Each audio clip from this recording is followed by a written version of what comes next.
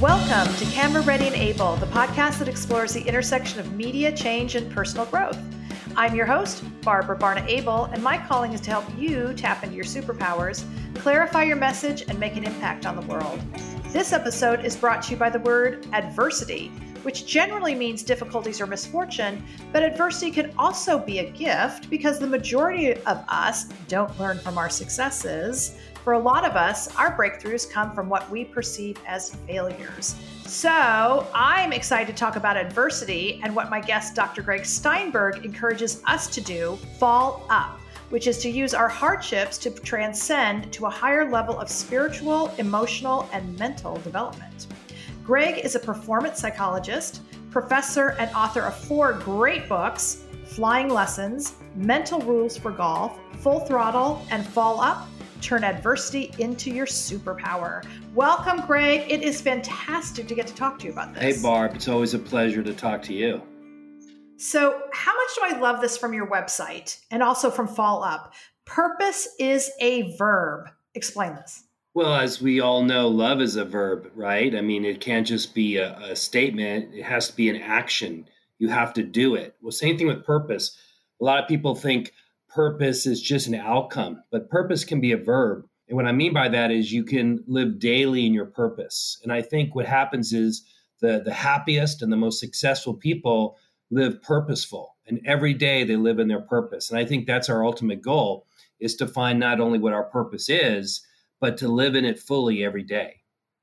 You know, recently I saw someone post a quote that was hope is a verb, and that really hit me hard.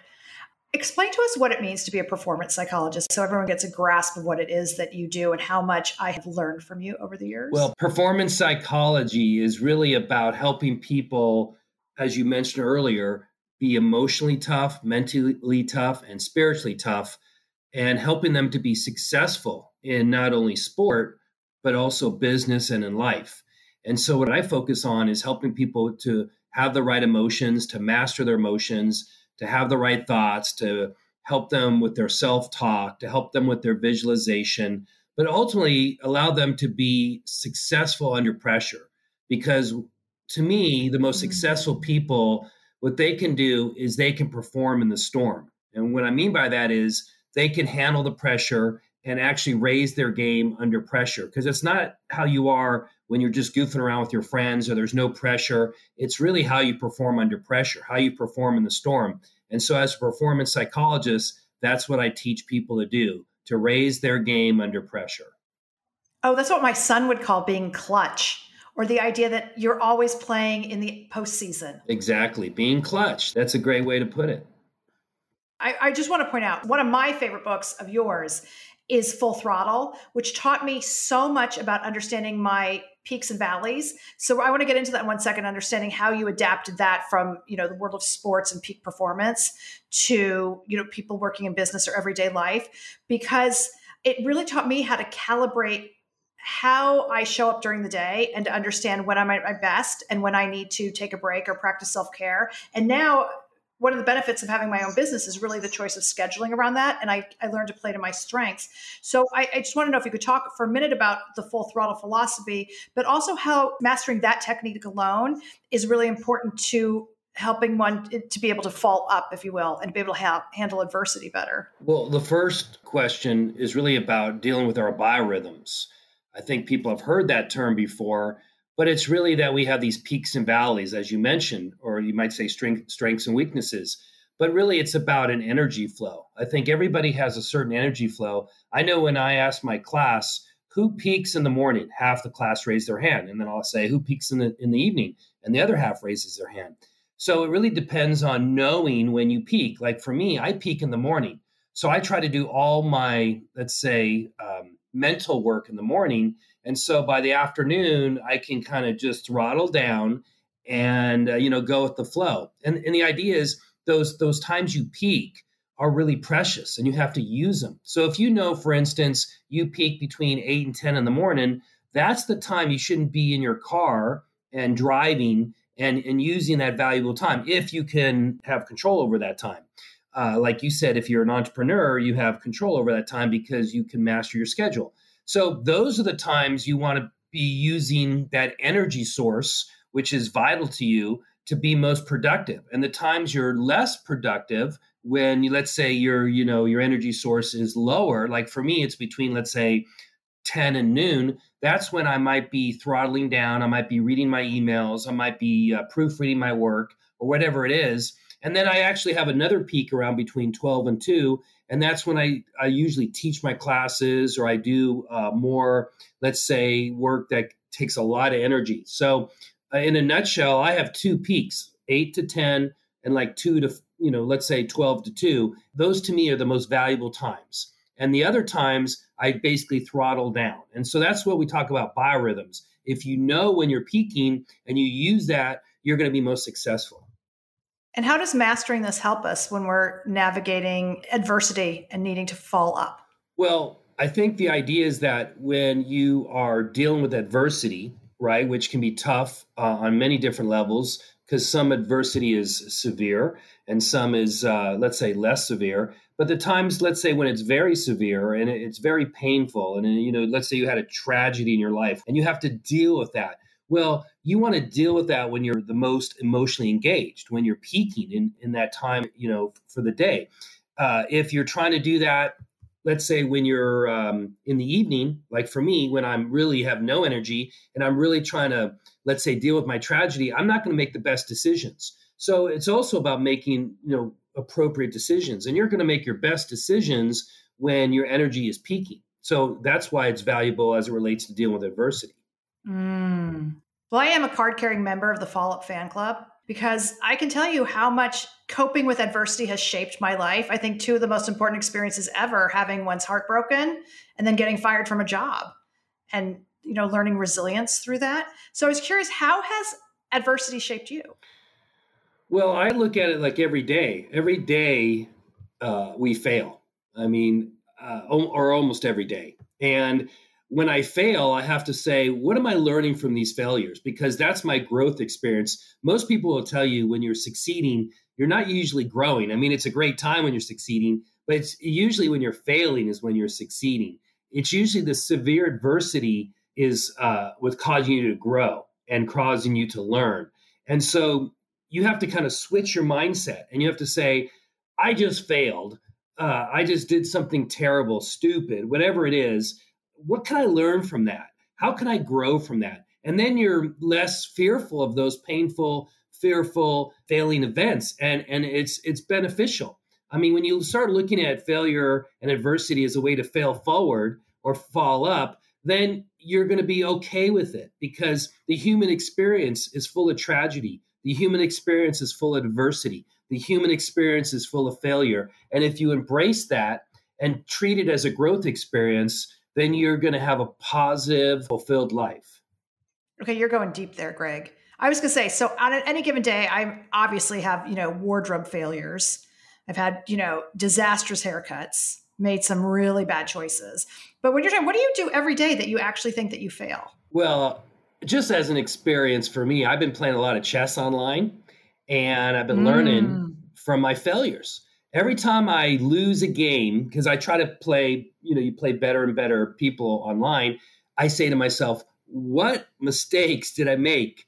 And what can I learn from that? And it's my mindset. It's not just with chess. It's with anything. If I do a lecture at school, I say, ooh, I didn't like the way I said that, or I didn't like the interaction I had with my student. How can I learn from that? What can I improve upon myself?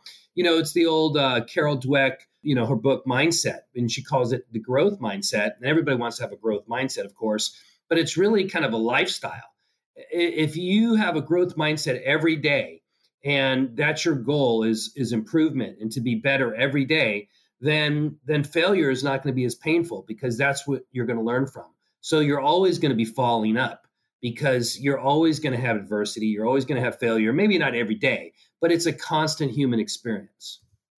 Well, I love that because it sounds like you're taking daily inventory, right? It's like, what did I do today? What could I do better tomorrow? But it sounds like you're not too judgmental with yourself, which I think is probably healthier than getting stuck in that sort of a super negative mindset that traps you. Isn't it a great mindset to just say, if I can improve 1% every day, just 1%, the idea is, how can I improve every day? And if that's your goal, then it's almost like you have an emotional suit of armor, and things that are painful bounce off because they don't penetrate, because you're just using them as a growth experience. Oh, I love the image of that, of my emotional armor to help me with my growth. I am definitely also a card carrying member of the Kaizen fan club. On the other hand, I'll admit I'm pretty risk averse. I'm always looking for ways to mitigate risk.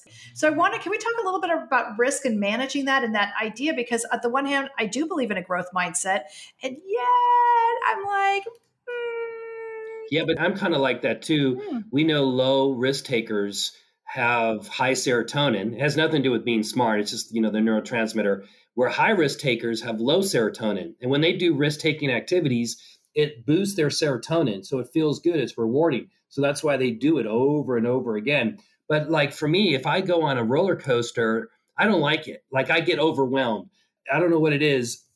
I just hate, things that are high risk like that. And I think it has a lot to do with our brain type. But I think it's not about that kind of risk. I think what we're talking about here is being comfortable in the uncomfortable. It's like standing, doing a speech to 100 people, right?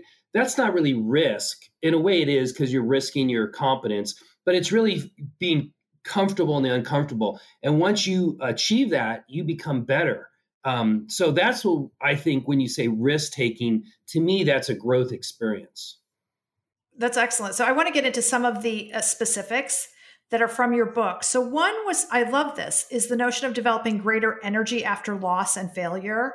How does that work? How do you develop greater energy after loss and failure? Well, I think if you look at the stages of loss by Kubler-Ross, right? She has anger, denial, depression, bargaining, acceptance. I think all those are energy stages. And the epitome for her last stage was acceptance, accepting that you got fired, accepting that someone dumped you, accepting you failed, whatever it is. That's part of the stages of grief, or what we call stages of loss. And I think those are energy stages, right? Because anger is an energy stage. And once you get over that, you move on and you move on. And then eventually acceptance. Well, what I've discovered in Fall Up, there's actually one higher level stage of energy, and it's called transcendence. And that is, people just don't accept this painful, tragic moment. They actually move into a higher level of existence, which is transcendence. They turn tragedy into transcendence. And that's the epitome of the book, Falling Up, and making purpose a verb. Is that what I discovered is that so many people had a terrible tragedy, like a woman who lost her husband and daughter in a Mumbai terrorist attack. And she said it was terribly painful. She had to go through those stages. But eventually, she said she had transcendence. She started a peace movement in the Middle East. And she said she became better for it. She transcended. And that's what really, to me, the epitome of falling up is. If you look at famous stories like Michael J. Fox, who has Parkinson's, who is at the peak of his fame and fortune. And then he basically started suffering from Parkinson's. And I say suffering because you would think he would be suffering because he lost all that fame and fortune. But he said it was a gift. It was a gift because he truly found his purpose, which is his foundation to help cure and resolve this issue of Parkinson's in the world. And he said now he lives in purpose. And so he has fallen up because of Parkinson's. Why do some people fall up and others don't? Well, that's the great question. And I don't know what the answer is. I know that there were certain stages that what I discovered these people went through. And I think if your listeners learn about the stages, I think it can help them to fall up. And the first stage was, once they had the tragedy, they had a wake-up call. So literally, it was like the tragedy slapped them in the face and they realized they weren't on the path they should be. And that was their wake-up call. And then they flipped the switch. They realized that this terrible moment in life had meaning. And what they got to do now is move in a new direction. And because they must move in a new direction, it releases their genius, which is the third stage. They start realizing strengths and talents they never knew existed. And then they got into their fourth stage, which is they found their life song. But ultimately, they made purpose a verb, which is the last stage, which is they start living in purpose every day. And what was amazing was, I think what we see people who have, let's say, they lost their child from cancer and they start a charity, right? We hear that all the time. That's because what they did was they went through those stages basically, and now they're trying to live in purpose. They're trying to make purpose a verb. And we see this all over. But ultimately, when I saw these stages, when I was doing all these interviews with these people, I didn't realize they went through these exact stages. And actually, they went through them in order, which was to my amazement. And once you know about the stages, you'll see it over and over again. Mm-hmm. Any tips or ideas about how you work through the fear? Because I think that can be obviously a roadblock in those steps for people. Like the second stage is flipping the switch, the mindset, realizing this terrible moment. It's all relative, but it's flipping the switch, realizing that this tragic moment or this life hardship or this severe adversity had meaning for you, and that it's basically allowing you to become the person you were meant to be. It's kind of like the old Michelangelo quote that said, "I saw the angel in the stone and carved till I set it free." Well, the idea is that you are the angel in the stone, and the tragedy is the chisel that frees the authentic self. It allows you to become the person you were meant to be if you allow it to be. Are there questions that someone should ask themselves? Is that a list or something in your book so that you can understand how to get to the light switch moment? For me, I'll give you an experience for me. So I remember it was probably about 15 years ago. I was waking up about 3:30 in the morning, and I was feeling this anxiety, like a hole, I think a lot of people feel it, it almost felt like depression. And then I'd wake up and, it would kind of be gone. But every 3:30 every morning, I'd feel it. And I saw Dr. Phil when he was on Oprah. Remember, he was on Oprah on Tuesday, and he was talking with this lady who had the same feeling I did. And she was talking about she was in a bad relationship. And those feelings were coming out. And I was in a bad relationship with my work. I was, I'm a professor, and, it was enjoyable, but it wasn't stretching me. It wasn't making me become the person I was meant to be. And so it was my wake-up call. And I think the reason why I give this story is because your physiology will call you out. If you're not on your purpose, if you are not on the path you're supposed to be, you'll know it. Your physiology will call you out, whether it's burnout, whether it's depression, whether you're sad, whatever it is, you're going to be called out because you're meant to be on your path. You're meant to find your purpose. You're meant to live in purpose. And if you're not, you know it. And whether you just go about basically living your life and, sleepwalking, as people say, it's up to you. But that's what tragedy, I think, did for all these people. It slapped them and it awoke in them to say, I'm not as happy as I should be. Life is short. It gave them a new perspective, and I got to move forward. So, right. And for some of us, it's just not that dramatic. So listen to your body, because it is a gift sometimes when there's something really big that you can't ignore happens, is what I'm saying. But to your point, for people who are quote unquote sleepwalking, just kind of going about and kind of numb and not feeling, it is about stopping and sitting with it, if I'm hearing correctly, and feel it, because your body's talking to you. So if you're waking up all the time, if you're feeling tense, if you feel the need to numb yourself constantly, that's probably a sign. Hypertension is a sign. Mm-hmm. Insomnia is a sign. I'm hearing you. That's really powerful. So listen to your body so you can feel the sensations. Listen to your mind so you can be cognizant of the emotions. I hear you. How much does faith play a part in this? What do you mean by faith?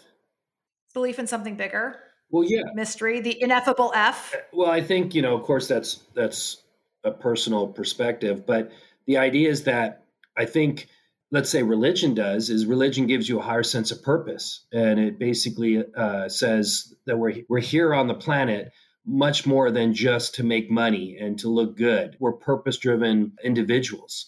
And I think, it's very similar. I think it's a similar spiritual path that I'm talking about. And I'm not talking about religion in the book of Fall Up. I'm talking about a spiritual path. And that meaning, if you think about it, the ultimate goal is not happiness. The ultimate goal is meaningful life. Because when you have a meaningful life, you're fulfilled. What's happiness? Happiness can be a short-term thing, but long-term happiness only comes from a fulfilled life. So if you want long-term happiness, you have to live in purpose and you have to make purpose a verb. Mm-hmm. I was just curious if that was something you found as a commonality. I guess whether you call it faith or spirituality, if that came up as something common in a common thread in the interviews that you did. Well, people didn't describe it as a religious moment. They described it more from I think a spiritual moment. Okay, so Greg, I want to circle back to what you talked about earlier. Was the notion of gaining confidence from this and the idea of falling forward or falling up is how you become better in challenging situations and you handle them better. How does that work, or how do you define that? Well, I think you have to look at the basis of fear related to anxiety. So when you look at our anxieties, why we have performance anxiety, why we get all nervous, it's based on our fear of looking foolish, fear of rejection, fear of not living up to your parents' expectations. And the idea is that fear is mitigated when you embrace it. Because when you embrace failure and you believe failure is the way I'm going to get 1% better, failure is the way I'm going to improve myself, then that fear is minimized. And that's when you can usually, like you said, take more risk, be in situations that are uncomfortable because you've limited your fear. People that I think are most successful, it's not that they don't have fears, it's just that their fears are not overwhelming. So it doesn't prevent them from doing what they're supposed to do. When you were talking about fulfillment and happiness, and you had pointed out to me about professional athletes in their post-career, and one of the reasons Serena's the GOAT is because she has multiple interests. Her entire life is not only tennis. And you also pointed out the same thing to me with John McEnroe, who having an amazing post-competitive career compared to Bjorn Borg, who openly is very well documented, suffered from a lot of depression. And I just started to think about this as you were talking and how that too can prepare us to be better able to fall up when something happens, is that we have, I don't know, more things to fall back on emotionally. We haven't, our whole life isn't. Right. You diversify your life portfolio, just like you would, financially. If you invest in one stock and that stock tanks, you're in trouble. But if you diversify, then you're okay. Well, it's the same thing with athletes. If they only see themselves as, let's say, a tennis player, then what happens is they only get their self-worth as a tennis player. And so when they walk on the tennis court, they have to win because that's how they get their self-esteem. But if you have diversified and you believe, well, I'm a great tennis player, but I'm a great friend, I'm a great artist, I'm a great photographer, it takes off a lot of pressure. And the great story is I remember Gabrielle Sabatini. She was one of the best tennis players in the late 80s. And her sports psychologist said, you need to take up a hobby because she was tanking in the majors. And she took up photography. And once she took up photography, she started winning majors because it freed her up. She didn't have to win all the time. And when you don't have to win all the time, you're more likely to win because there's less pressure. That's a fantastic example, because think about how many of us so identify with our jobs. And then if the job goes away, it's devastating. And for many creatives who might be listening to this, and you're constantly putting yourself out there. And so much of your steam is attached to like getting that gig, getting that job, getting, booked on that show, so that when you have multiple interests or things that bring you worth and satisfaction, I love the idea that you're much more likely to succeed. Yeah. Well, an actor should think of him or herself as an artist, because then they can do a bunch of different art, right? When I do my writing, I don't think of myself as a writer. I think of myself as an artist. When I play golf, I think of myself as an artist. So it frees me up, to do my art, and it kind of diversifies my life. So I think, if you only see yourself as a writer and you get rejected, then it's going to be painful. But if you see yourself as an artist, well, you can do art in so many different ways. I think you're also acknowledging that that's a creative outlet for you, and someone buying it, I guess, is, the cherry on top. The doing for you is the joy. Well, it's interesting you say that, because with Fall Up, my goal is not to make money. Whether I make money on the book is fine. The goal is to share the knowledge, and it totally frees you up. I don't have to sell 1 million copies. I don't have to go on every podcast and every radio show and then beat my brains out to, promote it. If, of course, I want to touch lives. And if it sells, that's great. If it doesn't, I wrote it for me. The idea about writing books is you write the book for you. And if people like it, they like it. But if they don't, they don't. Where can people find you? Actually, my website is drgregsteinberg.com, DRGREGG, Steinberg, STEINBRG.com. And actually, I have a TED Talk on Fall Up, so they can see the TED Talk on that site.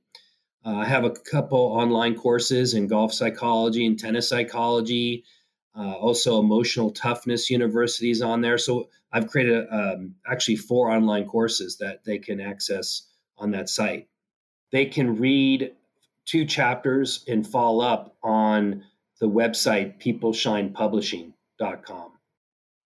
Out of curiosity, is there a difference between golf psychology and tennis psychology? Yeah. One you play with a racket and one you play with a golf club. No, it's really similar, but I've always thought of myself as a performance psychologist because it's not that what I say relates just to golf. It relates to any discipline that you have to be successful under pressure. That's why I've learned so much from you over the years. And thank you so much for being here. You're an absolute gift, Greg, the gift that keeps on giving. So thank you for sharing Fall Up with us, available wherever books are sold. And I want to thank you for listening to Camera Ready and Able. If you're looking for information on classes or private coaching, skip on over to my website, ableintermedia.com, and please be sure to hit the subscribe button if you haven't already. And please, please, please share with your friends.